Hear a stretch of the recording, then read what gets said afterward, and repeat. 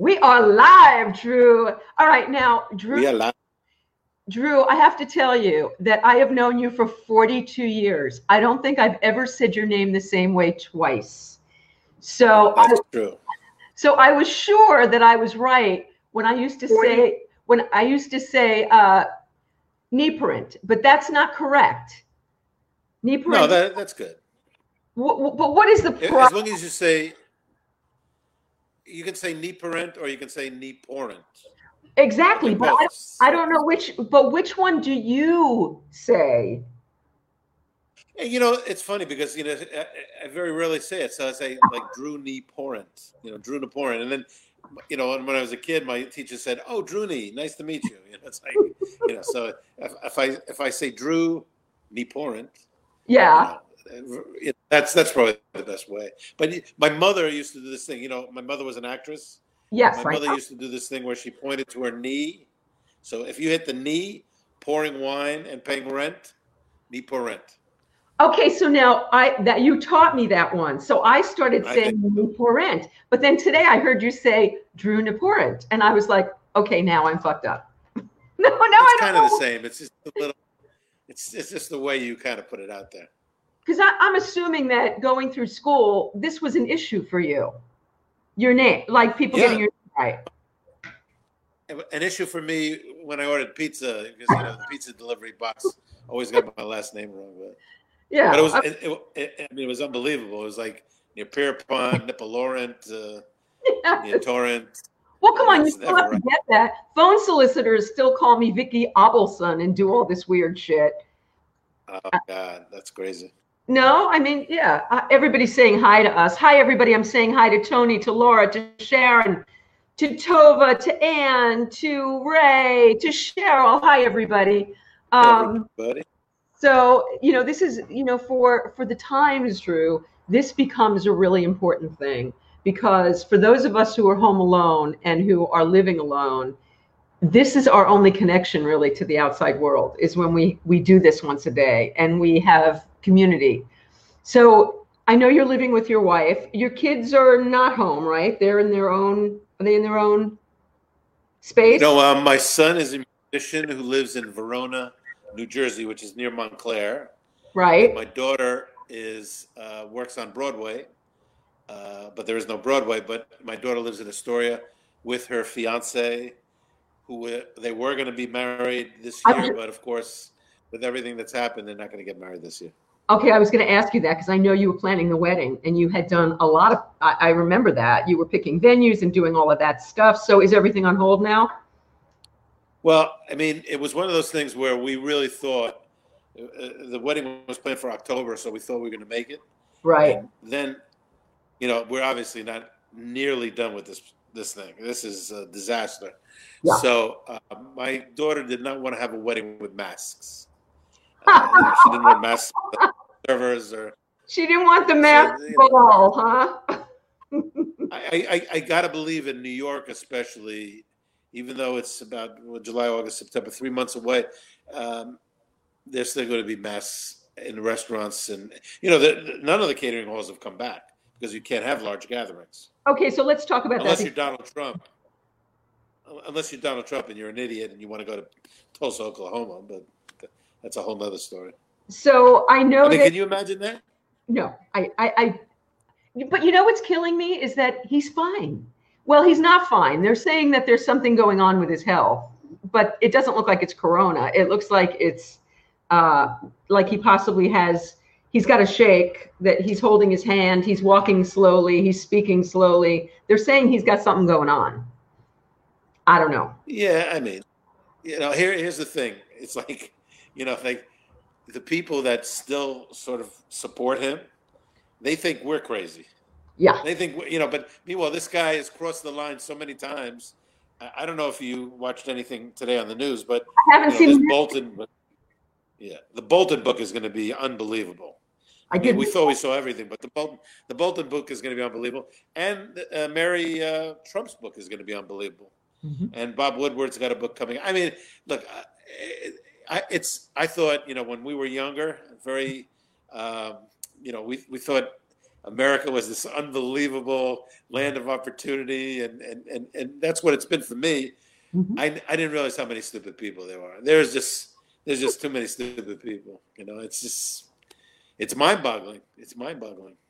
So how I assume that Trump's decisions impact your business and Cuomo's decisions impact your business. So I recall that you opened Nobu recently for takeout and delivery, just recently, right? Right.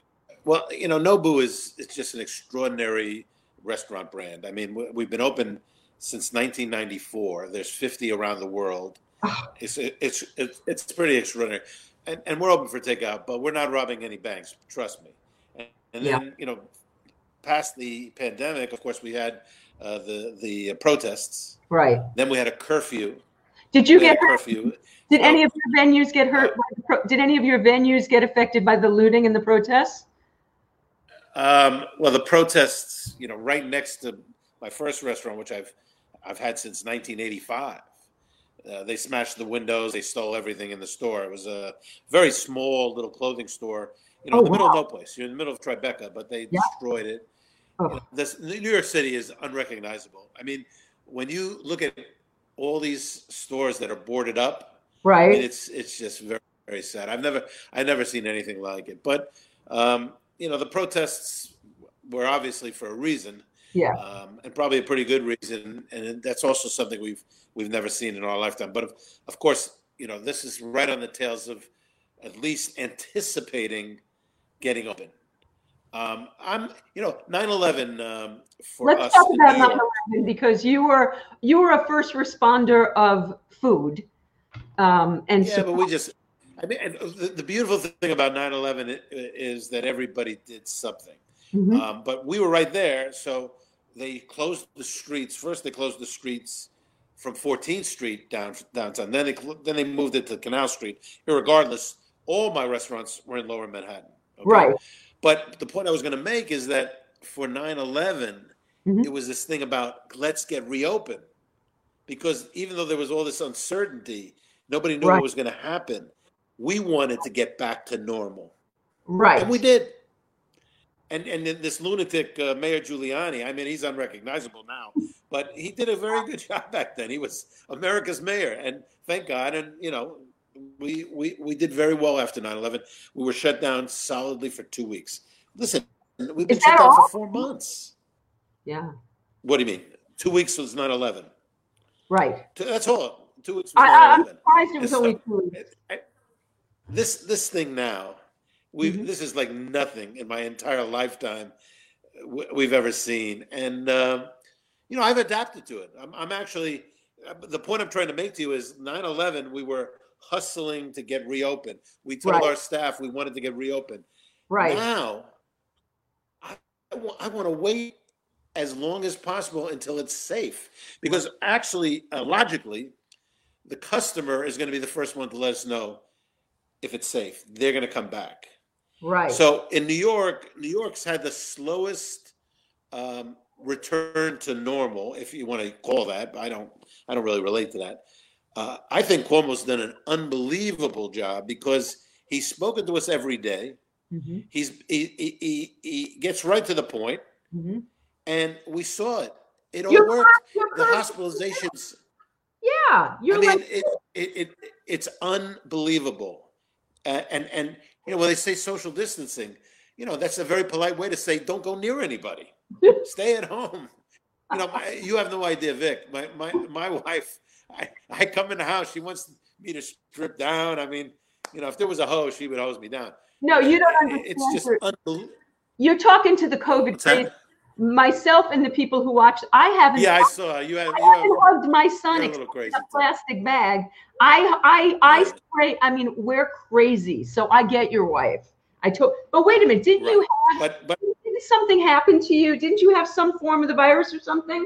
I seem to recall something went I on. I I, I got a fever Yeah. for 3 days. Yeah. My wife had the thermometer. Every 3 seconds I'm taking my temperature. I Yeah. had very heavy sweats. I had chills, Right. but it dissipated.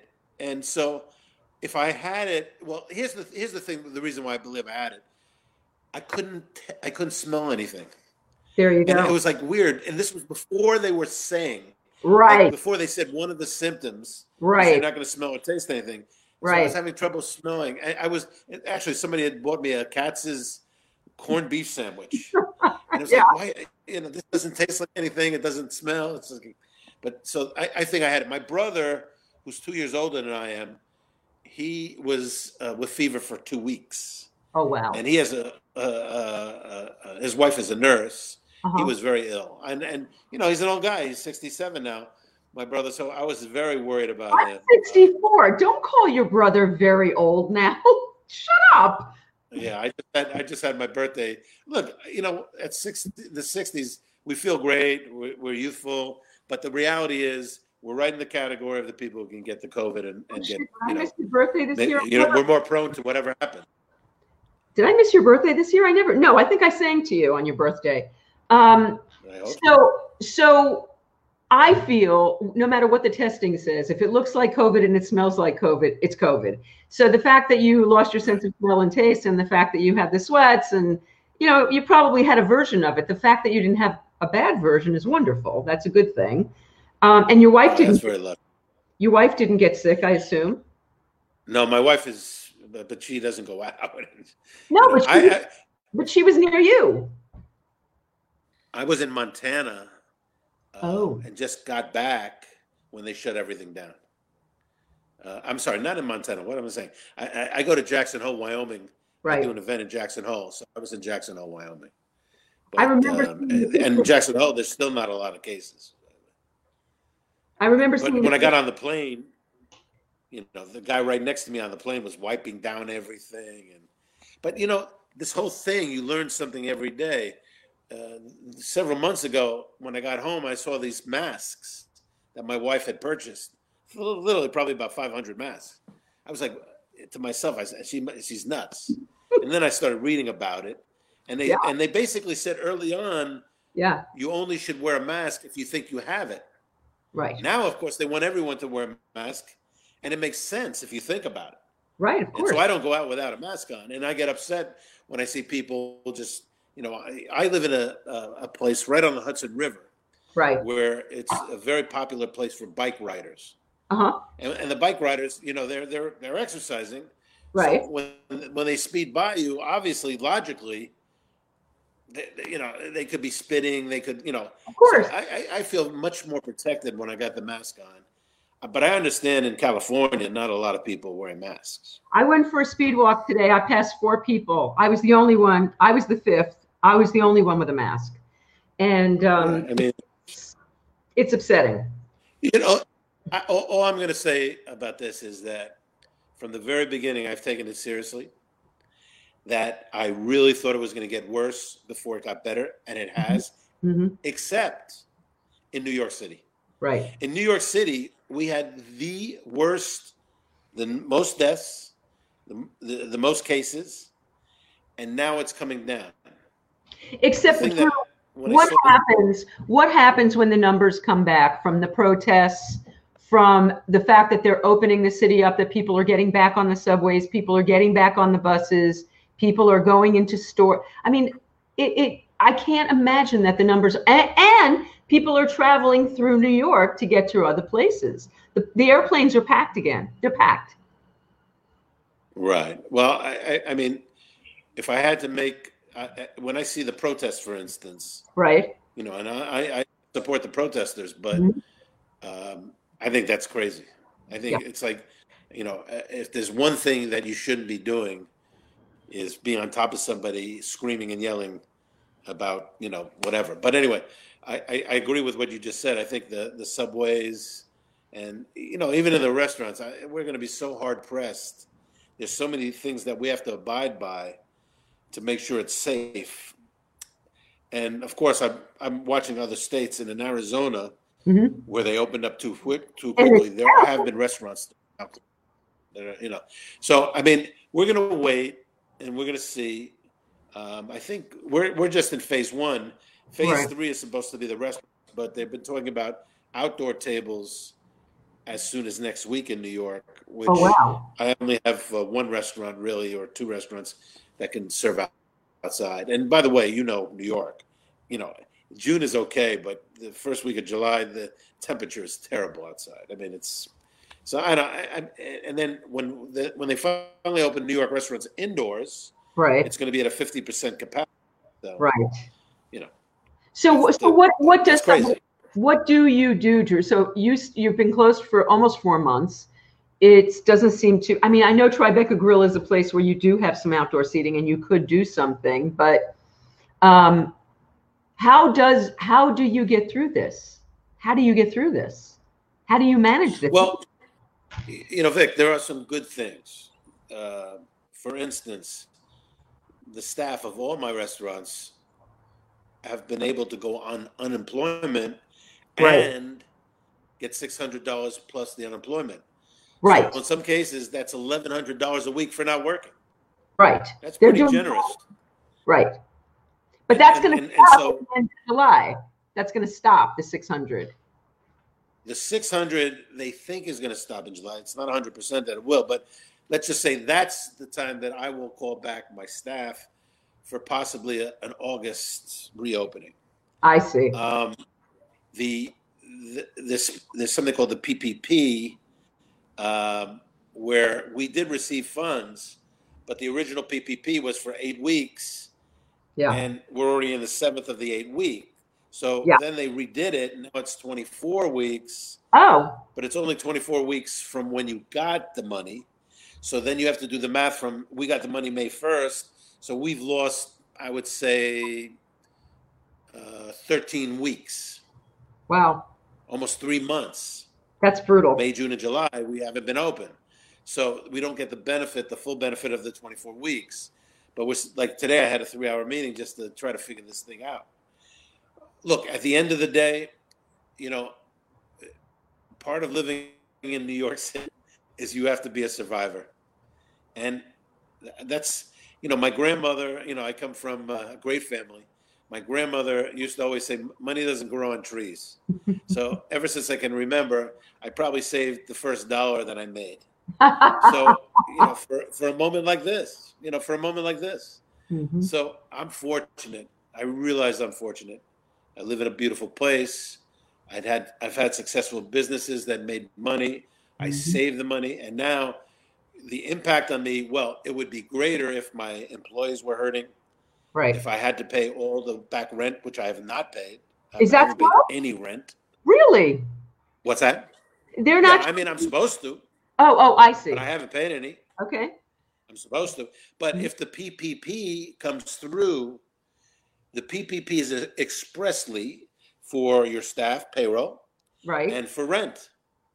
So I mean, Donald Trump, he didn't lose sight of the fact that his landlord friends should get paid during this period of time. No kidding. So they'll come out.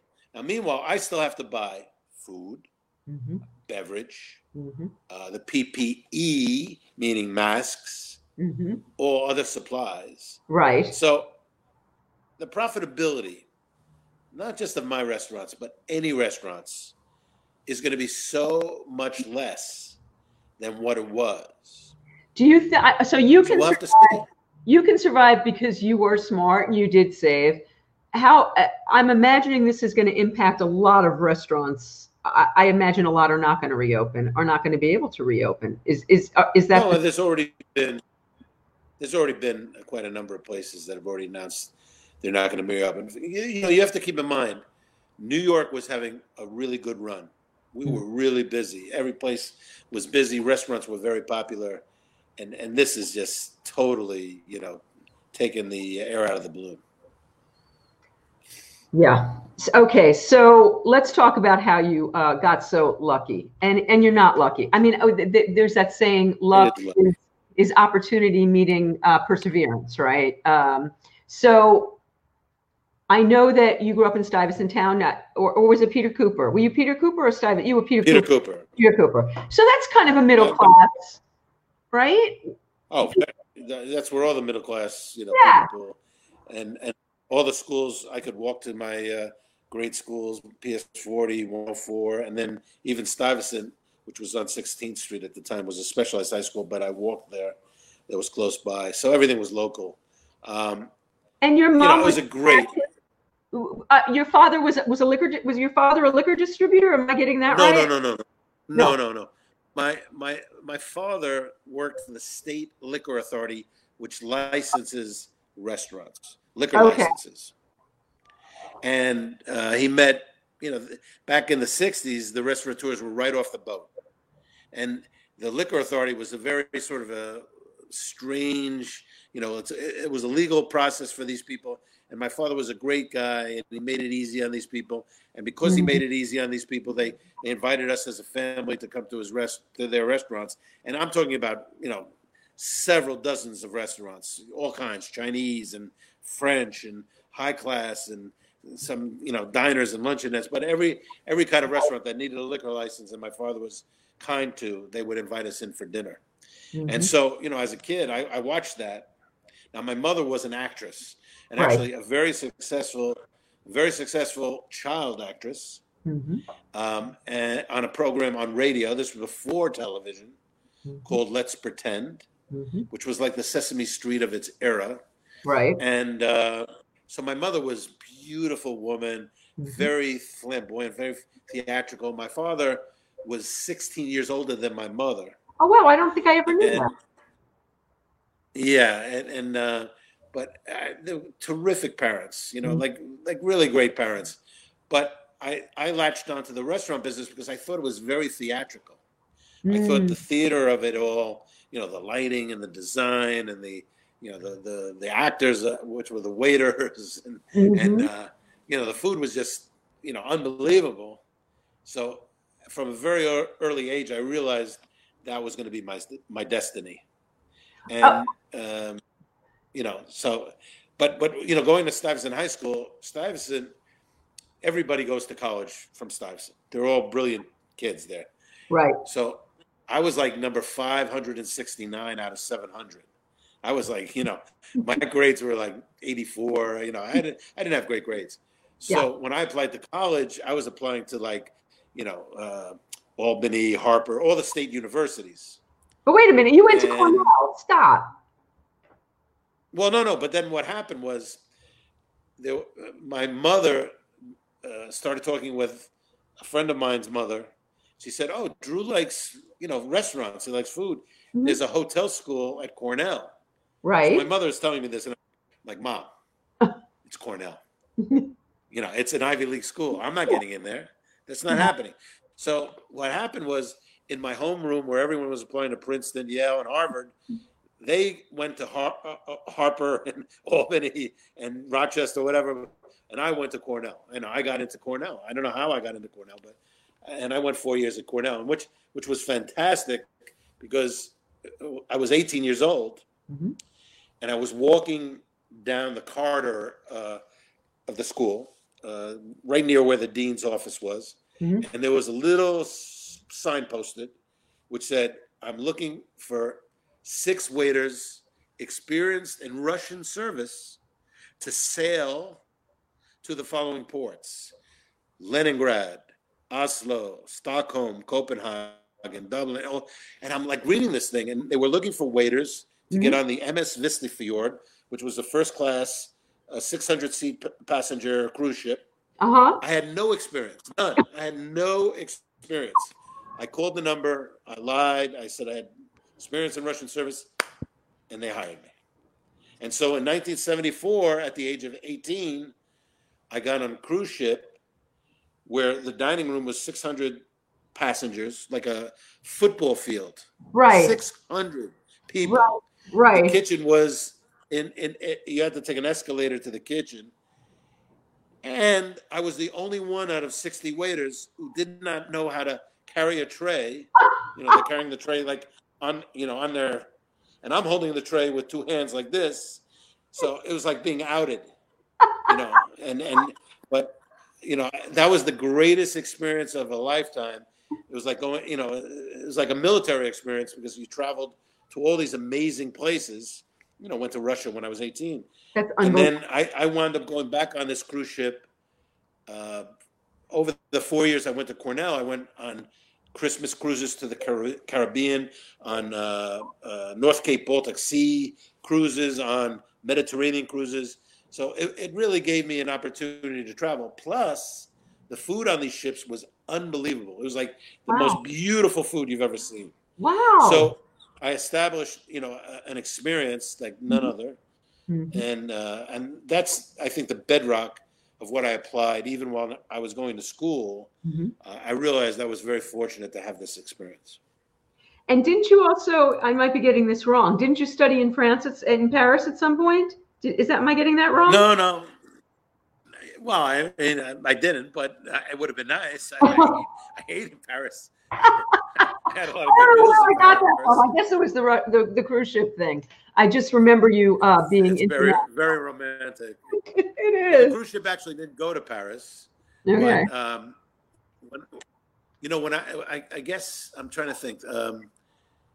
Yeah, well, you and we met. What was the year? In You and 1980 I, something we were or 22 years 70 something. we were 22 years old when we met. We had just both gotten Right, out of college. We were just out of right, school, really. So it was right. 1978. 78, Yeah, 78 maybe. yeah, yeah. Yeah, so 78, I was 23. You're right. Yeah, you had I just was turned 23 years 23, old. and I was about to turn 23. So yeah, we were. I So was. I was making. I was the assistant restaurant director at Maxwell's Plum, making 300 a week, and you were working there making 300 a day. Well, not quite, but Back in I 1978. also lied to get the job and said that I'd done it. And I also had to carry a tray like this up and down stairs. And I also started out Right, carrying a tray like this, outed, having no idea how to do it. But I learned quickly. right. You had to.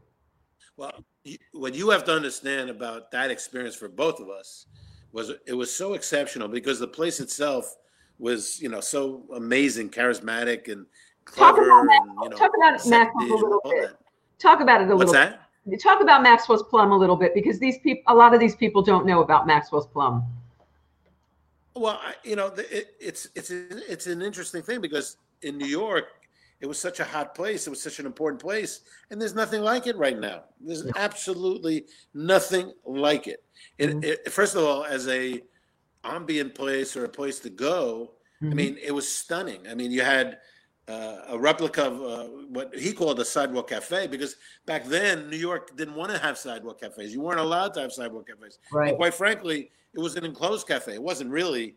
I Right. mean, it was built out on the street, but it was enclosed. Right. But it created, and then there were all these Tiffany animals hanging from the ceiling, and the bar, which by the way sits at Tribeca Grill now. I have the bar at Tribeca Grill because I bought it at auction for the Tribeca Grill. It's been a Tribeca Grill for 30 years, but that was in the middle of the restaurant, and then in the back he replicated Maxime's of Paris, which was, Maxime's is one of the most beautiful restaurants in the world back then. Right. Warner Leroy, who was the owner, he ripped off everything. He was a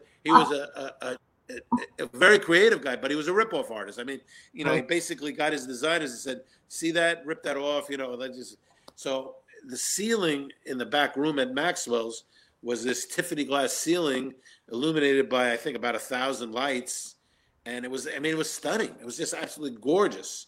So we worked there. You had a great personality, which is probably one of the reasons they hired you because, there were so many characters who worked there. There's so many individuals, that were like, they're indelible in my memory with how crazy they were. But they added to the ambience of the place. And New York will never have a restaurant like this. Never. I mean, I don't know why, but it's not of this era. It was of that era. And but it was an incredible place, and in my lifetime, I've been very fortunate because my job experiences before opening my own restaurants have always been feet to the fire kind of things. Like understand that Maxwell's was 250 seats, Right. with a kitchen that's not even the size of my bedroom. So. And the number of items on the menu were Oh ridiculous. my God. Yeah. There were like 100 items on the menu. Right. And so, and so to be able to get that food out of the kitchen in such a fashion, it was delicious food. It was wonderful food, and the place was breaking down every day, and there was some kind of scheme, or somebody was selling drugs or, amphetamines, whatever. There was always so many things going on. The maitre d's were stealing money from the customer. And I mean, the shenanigans was unbelievable.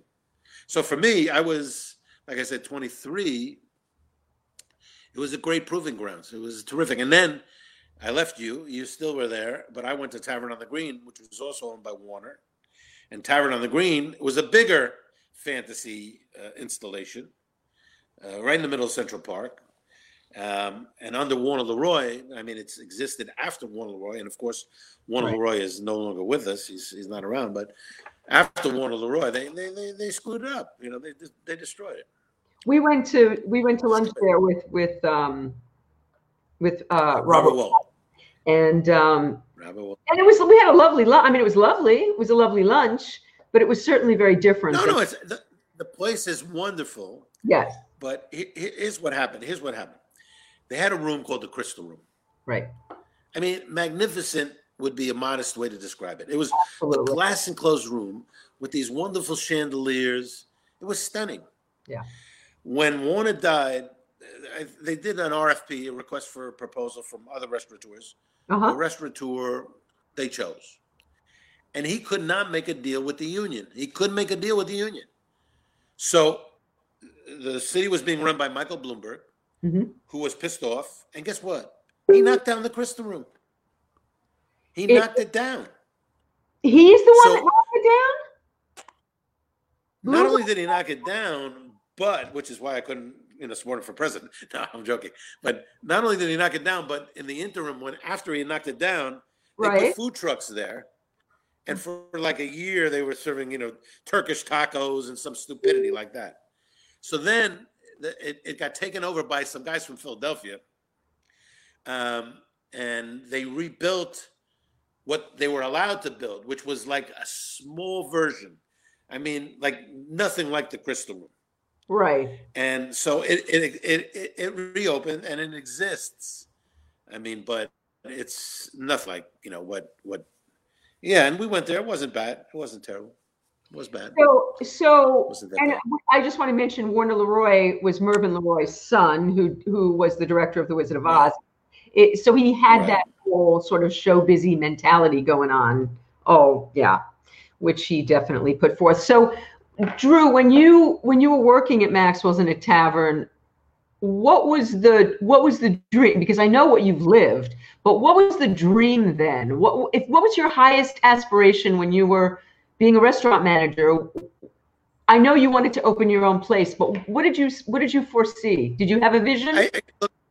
Going back all the way to when I was younger, like a little kid, it was always about, I will own my own restaurant. But I got out of Cornell in 1977, and I had interviewed, I think, 3 fairly prominent places. Nobody offered me a job. So I went back on the cruise ship. When I got off the cruise ship, Maxwell's Plum offered me this job. I worked one summer there. So they offered me the job, and I took the job at $300 a week. Then from Maxwell's, I went to the Tavern on the Green, where I was making $550. Is that true? But, yeah, $550. But then we created something with a profit sharing thing, and we made so much money that they screwed us. Because we with the profit sharing, we made so much money because we made the place great. We really did. Right. And they offered us a deal where it was kind of like F you, And so I basically said, thank you very much. I'm going to take my services elsewhere. At that point, you say to yourself, am I ever going to be able to open my own restaurant? Because I didn't have the money to do it. Right. And then in 1983, I ran the New York Marathon. So in training for the New York Marathon, I was running all throughout the city. Right. And one day I was running in Lower Manhattan, and it was very desolate, very quiet. I would read the New York Times Sunday business opportunities, and there was a tiny little classified 1,500 square feet for $1,500 a month, Lower Manhattan, West Broadway. I jogged over there. I saw it. Now, 1,500 a month is 18,000 a year. I was like, I think I can afford this. I took a look at the space. Mm-hmm. I signed the lease, and I had no money. And you had no chef. You had no anything. You just, I'm going to do this. Say it again. You had no chef. You had no concept. Oh, no. But I kind of look, when I left the Tavern on the Green, I did something very interesting. I went back and started working in French restaurants as a captain. I worked at Le Périgord, La Réserve, Le Régence, and La Grenouille. And they were great French restaurants. Mm-hmm. And by the way, back then, a white guy who doesn't speak fluent French wasn't capable to get a job like that, but I did get a job like that. Right. So now I'm working in all these restaurants, very expensive restaurants, and I'm listening to the customer, and I hear the customer, and they're like these cliches, like, I want my duck crisp, or I want my lamb pink, and they were over and over again the same things. Right. So I said, when I'm going to open my own restaurant, I'm just going to do an American restaurant, because American cuisine started to become a little bit more interesting, sourcing the products in Michigan or Florida or California. But one night I was at La Grenouille and I was pouring a bottle of very expensive white Burgundy, and I realized, why reinvent the wheel? Montrachet. Montrachet is the greatest white Burgundy. Montrachet is the great white wine. Montrachet, that's what I'm going to call my restaurant. So when I saw this space on West Broadway, it was always Montrachet. But guess what I did? I did the Crazy Eddie of restaurants. I was working at La Grenouille where the price, the 3 courses, was $75. Right. When I opened Montrachet, I charged $16. And the food was magnificent. I was many times. How the hell did you do that? How did you do that? Because I would not be undersold. Anyways. No, I mean, the whole point was because I'd gone to Cornell. I'd learned the disciplines. I was going to manage the costs. I wasn't going to rip anybody off. I was going to, and rent obviously was reasonable. Right. I didn't have a buck to spend in the interior, so it was a plain Jane. Right. But here's what happened, Vicki. 7 weeks after we opened in April of 1985.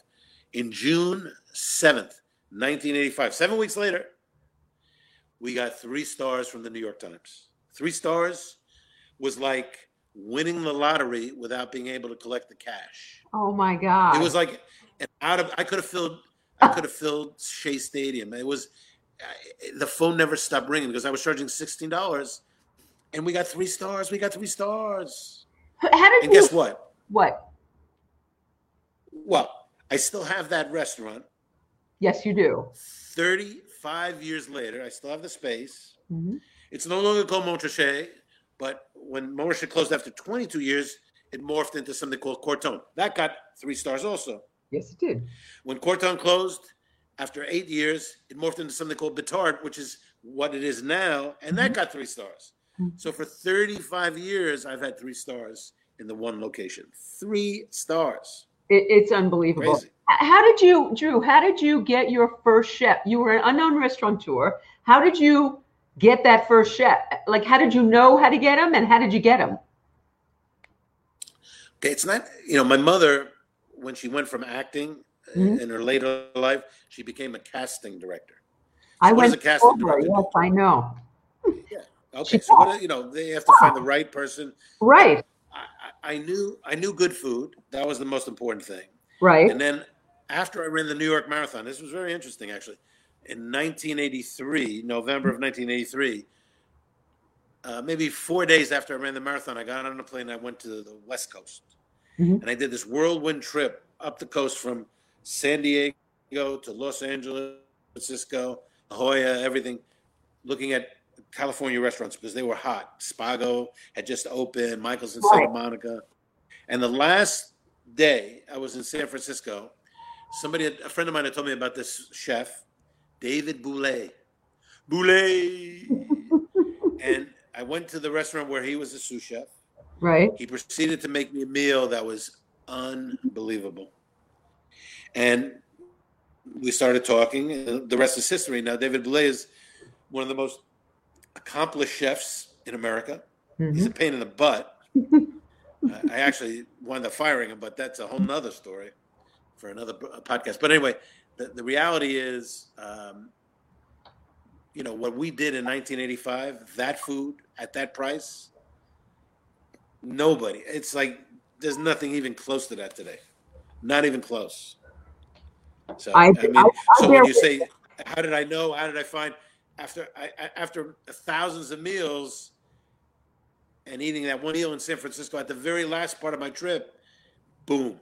It was so special that I realized that I wanted to collaborate with David Bouley.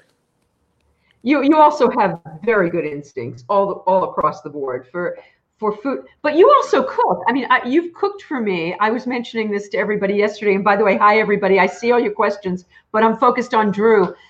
You know how to cook. Was that something instinctual, or did you learn to cook in school?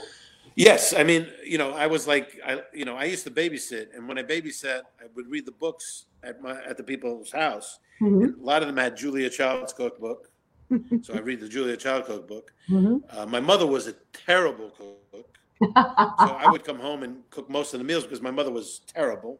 Uh-huh. And I actually remember for you, we once had dinner together, and I made rack of lamb, and we drank 1982 Chateau Margaux. I told everybody today that bottle would be about.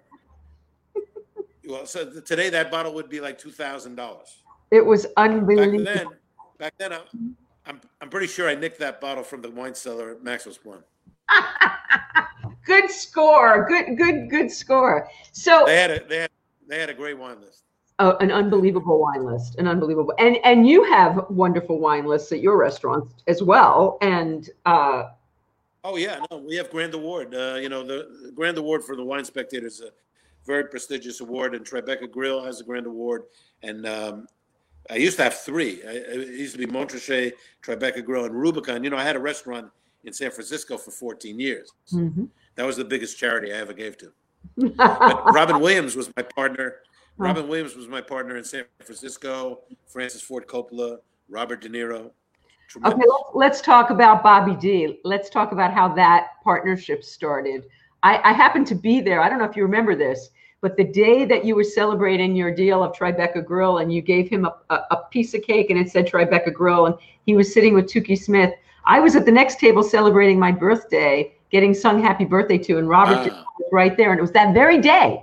So how did that partnership start? Well, when Montrachet got to the 3 stars, everybody wanted to go there. Mm-hmm. So De Niro, even to this day, he does this. He has his assistants book in 3 different restaurants, and then at the last minute, he chooses where he wants to go. Yeah. Which I hate. I hate yeah. that. So he comes in, and he used to always want to sit all the way in the back, mm-hmm. which is the worst table in the whole restaurant. His back to the room. Mm-hmm. Most people didn't know it was him. Right. Toukie, on the other hand, was very vivacious, very lively. Mm-hmm. And so one night they were in, and they go like this. Toukie looked at me and she said, "Bob wants to know if you'd like to open another restaurant in Tribeca." I go, "Are you talking to me? Because there ain't nobody else here." And De Niro and I walked up the block, and we looked at this cavernous former coffee house called, they used to make Martinson coffee there. Oh, wow. And that would later be the digs for the Tribeca Grill, which we opened in 1990, 30 years ago. Unbelievable. And so, and by the way, that restaurant, Bill Murray, Sean Penn, Mikhail Baryshnikov, Christopher Walken, Ed Harris. Have I dropped a few names? They're all your partners, right? They're all invested, correct? They're all investors, and then there are a few that are in prison, but I won't name them. Well, I know Harvey Weinstein was there every day. Oh, no more. We actually, that was the best move I made. We got rid of him, quite frankly. Yeah. So also, Tribeca Grill has a room upstairs, a private room, and I know that some crazy things have happened in that private room. Like you've played washboard with Bruce Springsteen in that private room. So what I wanted to touch on next is that your clientele even before Nobu, has always been celebrity crazy. Um, uh, you and I know each other from before you had this success. We always liked celebrity. Maxwell's Plum was a mecca for celebrity. I mean, that's everybody Right. who was anybody came to Maxwell's Plum, and I assumed Tavern on the Green as well. So you have managed Right. to not only live your dream of having the restaurant of your dreams, but you've also managed to fill your life with the people that thrill you and inspire you, right? Bruce being one. Yeah. I mean, I marvel at all the guests that you have. It's really kind of interesting to see the guests that you have on. The Tribeca Film Festival always has their premiere opening luncheon, Jurors Lunch Right. at Tribeca Grill. So there we get to see, Whoopi Goldberg and Ron Howard and Julian Schnabel and, John Manham and, I mean, you name it. Over the years, Tribeca Film Festival, everybody's shown up for that. Nelson Mandela, when he got out of prison, he came to the Tribeca Grill when they had the parade for him in New York. Wow. That was extraordinary. But we've had quite it's just unbelievable. And then if you go to YouTube, I play 5 songs with Bruce Springsteen. Yes. I'm on the washboard. Yes, you do. So I don't know how many people can boast that, but that's pretty extraordinary because I'm a huge Bruce Springsteen fan. And he does a charity for his manager, Barbara Carr. Their daughter died of sarcoma cancer back in '92. And we've done an event for them every year for the Kristen Ann Carr Foundation. So I've been in the pit. The only Springsteen concert I ever went to was with you, and we were in the pit. So that was pretty wonderful. But I know you've traveled like the world to see Bruce, haven't you? Haven't you seen him all over the world? Yeah, I mean, yeah, I'm not. I just want to point out that even though I've been to a lot of concerts, I'm not totally nuts. But when I was a kid, I would say about 14 years old, I loved going to the Fillmore East because the Fillmore East was on 2nd Avenue, and so the first show I ever saw, which is in 1970, was Janis Joplin, and it was built like this. It was Janis Joplin and her band, and then below it said the Grateful Dead. So I thought it was Janis Joplin and her band, the Grateful Dead, which of course it wasn't. Yeah. It was, 2 different bands. But anyway, that's number one. Then at the Fillmore, I'll never forget, Bill Graham comes out and he goes, "I'd like to introduce a new talent on our shores, Mr. Elton John." And that was in 1970 also. And Elton John was opening for Leon Russell. And what preceded, is I never saw a show like that. It was unbelievable. I saw Rod Stewart when he was in the Jeff Beck group. The Who would be unbelievable at the Fillmore. And the crazy thing about the Fillmore, it was very short-lived. The Fillmore East was very short-lived, but I got to see a bunch of shows. And Vicky, I used to smuggle a Sony tape recorder into the shows, and I taped the shows. You have those, don't you? So I do, but listen, this is crazy. So I was always thinking, like, I have these bootlegs of these great shows, right? And it wasn't easy. I mean, I took a briefcase, and think about it. It wasn't easy. And then when Bill Graham died in a helicopter crash, they found out that he had a vault, and he had taped everything, and the Fillmore East and the Fillmore West, and it's on the internet as Wolfgang's Vault, because his real name was Wolfgang Grzinka, not Bill Graham. His real name was Wolfgang Grzinka. So if you go on Wolfgang's Vault, almost every show that I taped is on there. You're making me crazy. Except, and by the way, other live shows. Right. Like I've been listening to like Crosby, Stills and Nash played June 4th, 1970. And I mean, the music, I went to see Laura Nyro, Miles Davis, Neil Young, B.B. King, Bonnie and Delaney, Eric Clapton, all these amazing shows. And the tickets were $5.50, $4.50, and $3.50. For $5.50, they gave you a program, and there were 3 bands, Paul Butterfield. I mean, so honestly, I would have probably preferred to go into music. But I realized at a very early age that the music business was cutthroat. and the restaurant business was not. And I've lived my life as a restaurateur, and I would say it is the least cutthroat of any business I've ever seen. Wow. The vast majority, and I mean almost everybody, is pleasant, nice. There are a couple of scummy people, but not that terrible. And in the music business, I mean, it's horrific. I mean, you read stories and you hear stories, and so I made the right decision. But the only thing I was going to say is the Tribeca Film Festival. They had a movie. Cameron Crowe did a movie about Elton John when he reformed with Leon Russell a couple of years later. This is many years ago. It's a couple of years ago now, but it was at the Tribeca Film Festival, and I found, I had taped the Leon Russell concert with Elton John. That was not on this Wolfgang's Vault. I couldn't find it anywhere, and I put it on a CD, and I gave it to Bernie Taupin. Bernie Taupin came to that show. He's like, "Where did you get this?" I was like, "I taped it. It was me. I went to the show." So think about it. That was 50 years ago. Oh my God. And so I have all these tapes. I have like a little suitcase, and but that was my passion. I have to check out that because we were very much in like living, because I was going to the Fillmore East also. We were both like 14 going to the Fillmore East, 15 years old, and I was going to all the shows you weren't going to. I saw Jethro Tull and Leon Russell and all these other shows, that Emerson, Lake and Palm, all this other stuff. I saw Jethro Tull on the night he had laryngitis, and he did like a 30-minute flute solo, like a 30-minute flute solo. Well, amazing. But you've managed to incorporate that into your dream. I mean, the food business is your business, but through it, you've met all your your music heroes, and you serve them. So let's talk about how Nobu came to pass. How did Nobu happen? Who's Brett? I believe that. Yeah, well, what happened basically was when De Niro and I, De Niro was a customer, right? But at Montrachet. But then when he proposed the Tribeca Grill, right, he said, I think I have somebody to be the chef. And I said, well, who would that be? Because my mother's a casting director. So now he's casting the restaurant, right? Right. He has somebody. And he goes, Nobu Matsui. And I'm thinking to myself, Nobu, fuck, the guy's Japanese. We're not opening a Japanese restaurant.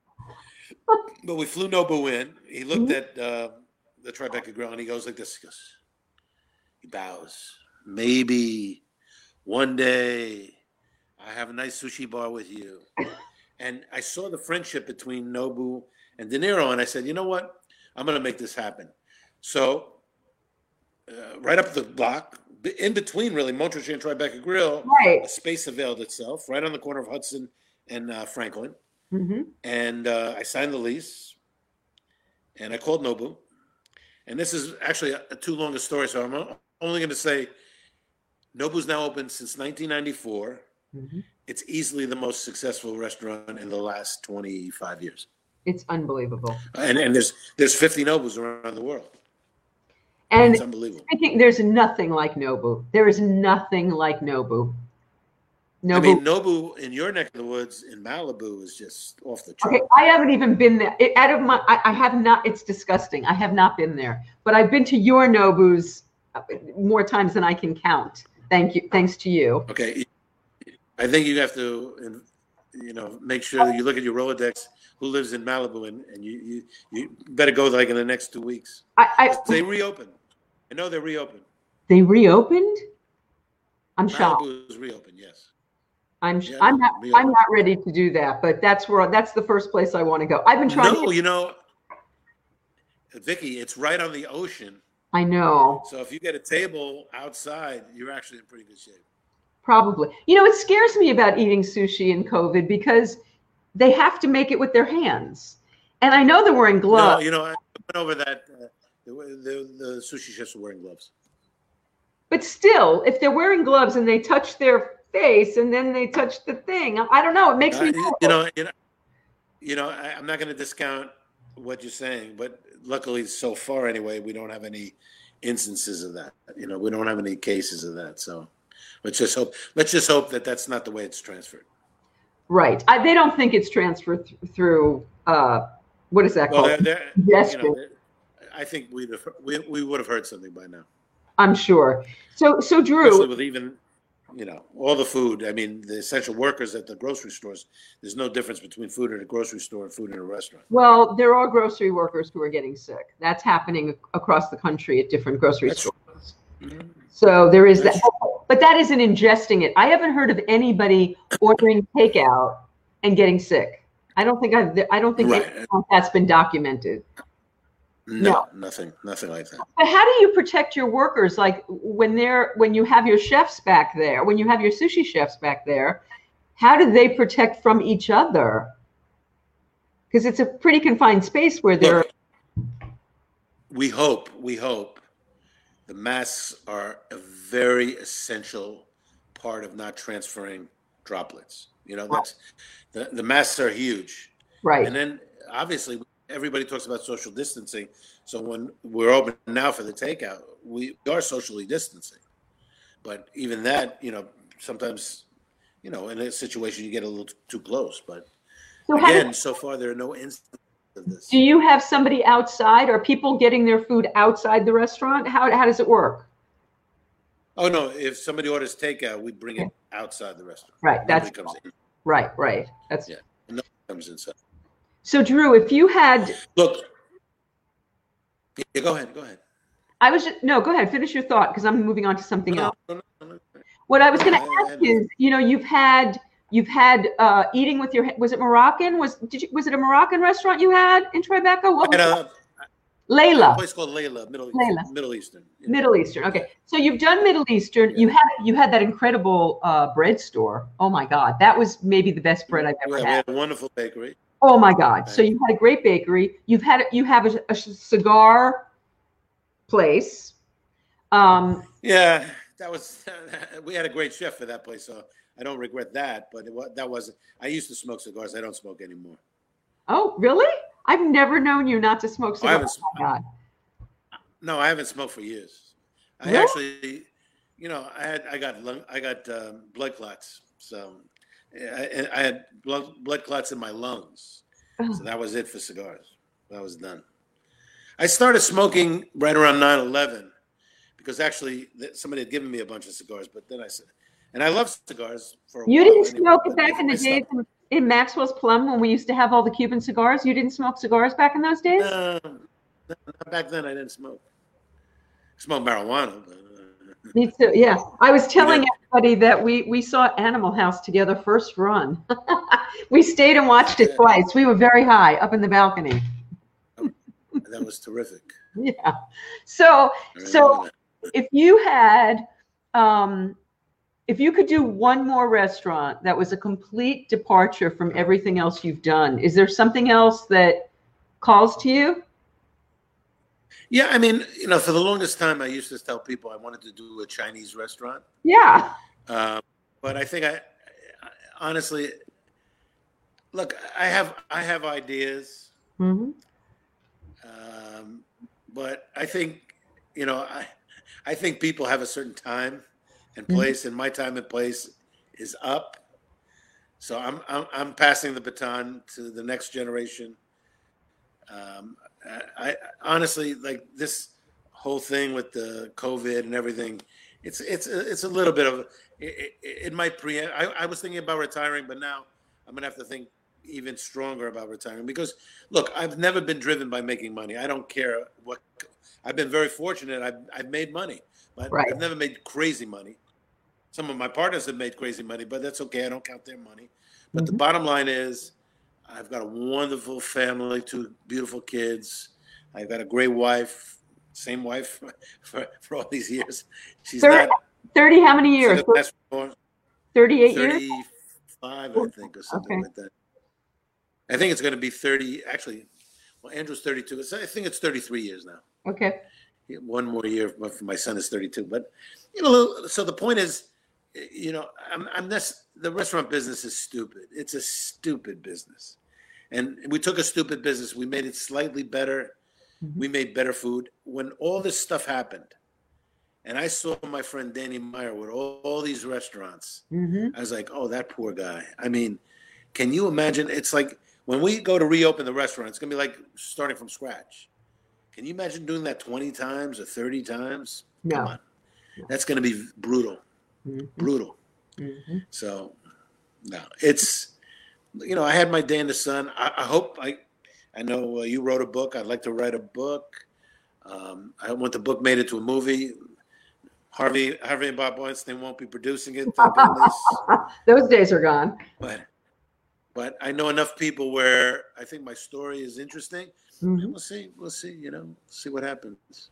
So it's going to end up going full circle. You're going to end up kind of back where your mother started you in showbiz. You know, it's funny you said that, Vicky, because, you know, our parents, all of our parents are important. Mm-hmm. But my mother, you know, she said those things that you have to hear as a child, you know, like, you know, if you do something, be the best at what you do. Mm-hmm. You know, and little things like that, it's like, it stuck with me. I mean, you know, and then when I was a kid in the 60s, there was Muhammad Ali. I am the greatest. You know, he used to say, I am the greatest. And I was like, this guy is pretty good. Yeah. So, you know, I live, you know, like, let's do something as good as we possibly can do. And I did. I achieved that moment. I tried to achieve it more than once. I mean, I don't care what you say. Nobu is one of the greatest accomplishments that anybody could have made. Now, of course, you know, it lives on. It lives on in some cases without me. But on my tombstone, it's going to probably read, Drew Nieporn, he brought Japanese food to America. I mean, it's a pretty. So, you know, listen. The whole thing is, I look at my life. I never got sued. I didn't hurt anybody. I wasn't mean to people. I respected everybody. Mm-hmm. And still, every day when you wake up, you have to make sure that you're thinking, you know, cross the street if you see a problem. I mean, it's like, all the instincts have to be there, you know. You have to, that part of it I haven't lost, you know, but. I want to talk about that for a minute, Drew, because I worked with you 42 years ago, and somebody that I worked with 42 years ago is still on your staff, Modesto. What do you call him? You don't call him Modesto. Yeah, his name is Miguel Cruz, but I spoke to him the other day. He's doing great. You know, and the thing. And can I tell you something? He's like exactly the same. Yeah, I've never seen a human being that's like exactly the same. He is, and he smiles every day. He's a good person. I mean, he's a wonderful person. Was there until recently, and I just, you know, your sense of loyalty to people, and the fact that I think that's a huge part of your success, is that you instill that in others and you respect it yourself. And you're my daughter's boss, and you've treated her. She was terrific. You've treated her. She was terrific. And yeah, she's thrilled. I mean, she went from being a little hostess, and now she became a. Do you know she became a bartender? The 2 days before everything shut down, she had worked her bar. Yeah. But anyway, she comes from good stock. You've been a very. I think a lot of the secret of your success is just the person that you are and what you bring to. You have a lot of integrity and loyalty, and I think that means a lot in the world of success. So I lost Drew. Oh no, where did he go? I had do not disturb on, but I got disturbed. There. I had do not disturb on, but I just got disturbed. All right. Well, can you hear me? Yeah, I can hear you now. Yeah. I can't hear you. Really? All right, I can hear you. God. Oh shit. Okay, now I can you hear me? Yes. I can't hear you. Well, I can hear you. So I'll let you. I can hear you, but I can't hear you. All right, so I'm going to let you go. I'm going to say goodbye. And thank you. Okay, Vicky, thank you. And whoever watched this, eat downtown. Thanks a lot, Vic. Take care. Thanks, Drew. Thank you. So everybody, that is my friend Drew Nieporent. And I will see you tomorrow on Shooting the Shit with Vicky. and I'm trying to see how to get rid of his little thing here, and I don't know how to do it. But anyway, thank you all for joining me today. Drew is truly one of my closest and dearest friends, and I'm so glad that I got a chance to share him with you. I'm trying to get rid of his little screen, and I don't know how to do it. I don't know how to get rid of his screen, but oh, he's back. But anyway, I didn't. So thank you. I'm reading your comments now. Before I go, I'm just going to see what you guys had to say. So loved it. Bye. Thank you. No food from Chinese markets. That's right, Tova. This is making, I know I want sushi now. I don't know about you guys, but I have to order some sushi, I think. Hi, Suzanne. God, my friend from college is on here. I wish I would have been old enough to go to the Fillmore East. It was amazing. Oh, Anne, you would have loved the Fillmore East. It was the best venue I've ever been to. Yes, Bobby De Niro, Linda. Hi, Toby. Anyway, Leslie, hi. Didn't you kiss Jimmy Connors in, not in Drew's restaurants. I kissed Jimmy Connors at Maxwell's Plum, actually, where we both worked. Drew was already gone, but I was there. Yes, Montrachet was amazing. La Grenouille, yes, excellent. Your high school ring says, luncheon was a Tavern on the Green. Oh, wow. Yes, Tavern was a very popular wedding. Tony, I can't believe you got married there to Mitch. Oh, my God. That is crazy. Drew probably oversaw the thing, and I'm sure Mitch knows Drew. Maxwell's Plum, place to see and be seen, absolutely. I used to go on Friday nights. Oh, my God, that's crazy. Hi, Cynthia. All right, so I'm quickly drive by to see how they were doing. Not very well, bad social distancing. Where are you talking about, Leslie? Outdoor seating. I don't know where you're talking about, Leslie. Yes, Drew got COVID. Well, I don't know if he got it in Jackson Hole, but he got it on his way back, it appears. Anyway, that's your questions for today. I'm excited to recap with you guys tomorrow. Maybe we can do a little bit now. What time is it? It's still kind of early. So we could talk a little bit. If you guys have questions about Drew, he's gone, but maybe I can answer if you want to know anything. But I don't know. I kind of feel like we shot it. We shot the You're Hungry, Sam. Yes, so am I. The Fillmore East, by the way, was the most extraordinary concert venue I've ever been to this day. As I said, I saw Edgar Winter's White Trash. I saw open for Johnny Winter. I saw the Jay Giles Band. I saw Jethro Tull brought Benefit, and they debuted Aqualung the day I was there. I saw some incredible concerts at the Fillmore East, and I was not quite 15 when I was going to shows there. So Drew and I are almost the same age. He's about 3 or 4 months older than I am. You de bomb. Thank you, Tony. Yeah, oh, thanks, Anne. This is so, should I see now I have to make, Anne said great top, and I have to tell you, now I got to tell you that I've had it for about 10 years. I've worn it a gazillion times, and I can't, my stylist will be mortified that I'm showing my arms. He likes me to cover my arms, but it was too hot. Yeah, the Fillmore Poco, Linda Ronstadt. Yes, absolutely. That's where outdoor dining opened up this past weekend. Oh, a Tavern on the Green, Leslie? Is that what you're talking about? Yeah, you know, Drew and Robert Wall and I went to Tavern on the Green, I'd say maybe 3 summers ago, and it was fine. Was it great? No. And to me, the ambiance, we were in what used to be the Crystal Room, but it wasn't the Crystal Room anymore. And it was like, why isn't this the Crystal Room? It was the most beautiful dining room. Great dinner. What's for dessert? I don't know, but I am so ready for some sushi. I think I'm going to have to call Postmates and get me some sushi. I want some sushi. Anyway, thank you all for joining me today and for getting to know my friend Drew. I love Drew so much. I don't know. Thank you. Rock the tank. I don't know if I was just going to tell you guys something. What was I going to tell you? About Drew. Yeah, I think I started to tell you. Every time I go back to New York, which sometimes is 3 times a year, sometimes twice a year, every time I go back, Drew and I eat at Nobu together. And we've eaten it. I eat at Tribeca Grill with my mother and with the kids. We go there, and Samantha's waited on us. Well, she wasn't actually a server when we were there. She was a hostess, but we've gone and eaten at Tribeca Grill many times. But with Drew and I have lunch. It's tradition.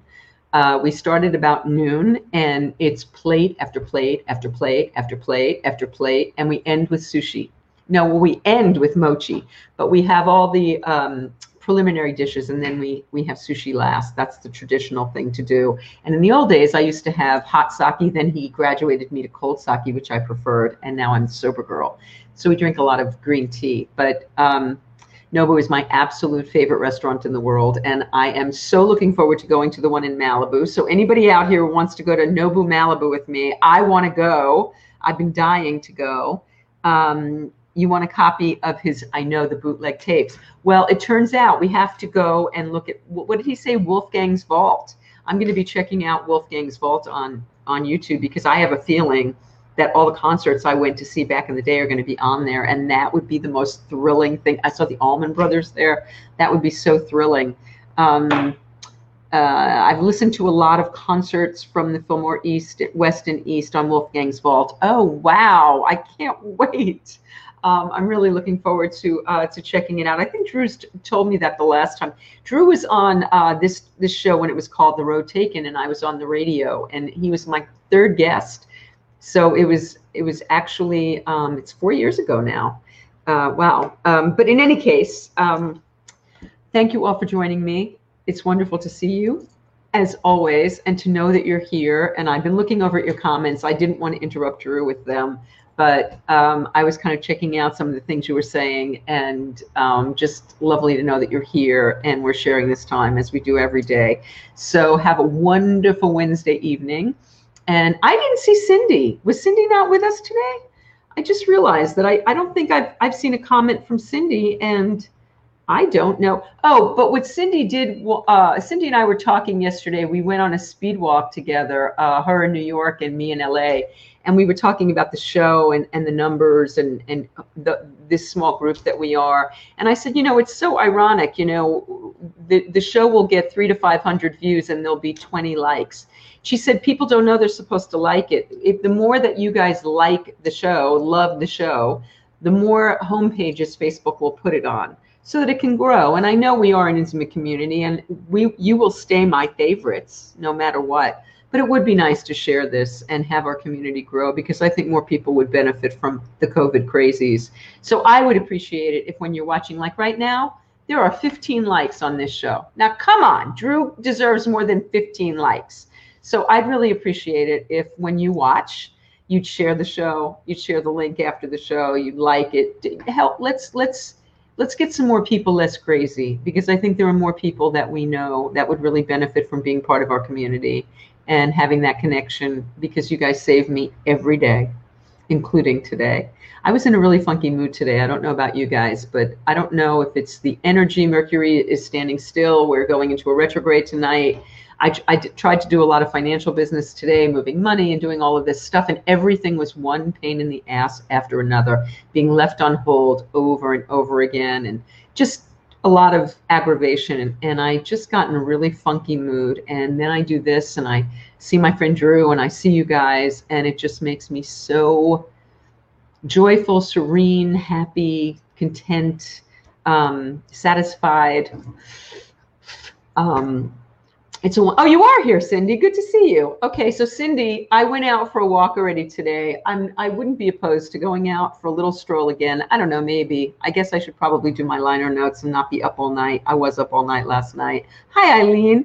Good to see you. So I see. So 5 more people liked the show. We're up to 20 now. So I don't know how many of you are still on over there. It doesn't, not many, but like the show, God damn it. Likes of likes for you. Thank you, Leslie. I appreciate it. I appreciate all of you. And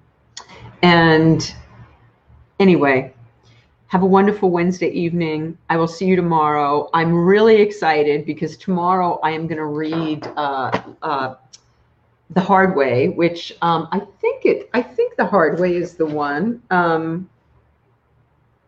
Yes. I'm going to read The Hard Way. Anne found it for me yesterday, about my foray into stand-up comedy. And we're going to talk about success and failure and what that's looked like for us and what that would look like for us now. Because I think Drew's definition of what success is, he was never driven by money either. He was driven by following his passion. Now the money followed him. I'm still waiting. But yeah, I want to talk about success and failure and what that's looked like for us, and how we measure success. What do we measure? My mother measures success by money, and in that case, I am not a success. So let's talk about success and failure, how we measure it. How do we achieve success in the time of Corona? What does success look like now? Because to me, success is this. Success is connecting with you and feeling a part of a community and feeling like something bigger than myself when I'm all alone. But we're not alone. We've got each other. Have a great Wednesday. I've said goodbye 6 times already. I love you all. I thank you for being here and sharing this with me, sharing Drew with me. He's truly an exceptional human being. I adore him. And if you're in New York, eat downtown. Bye.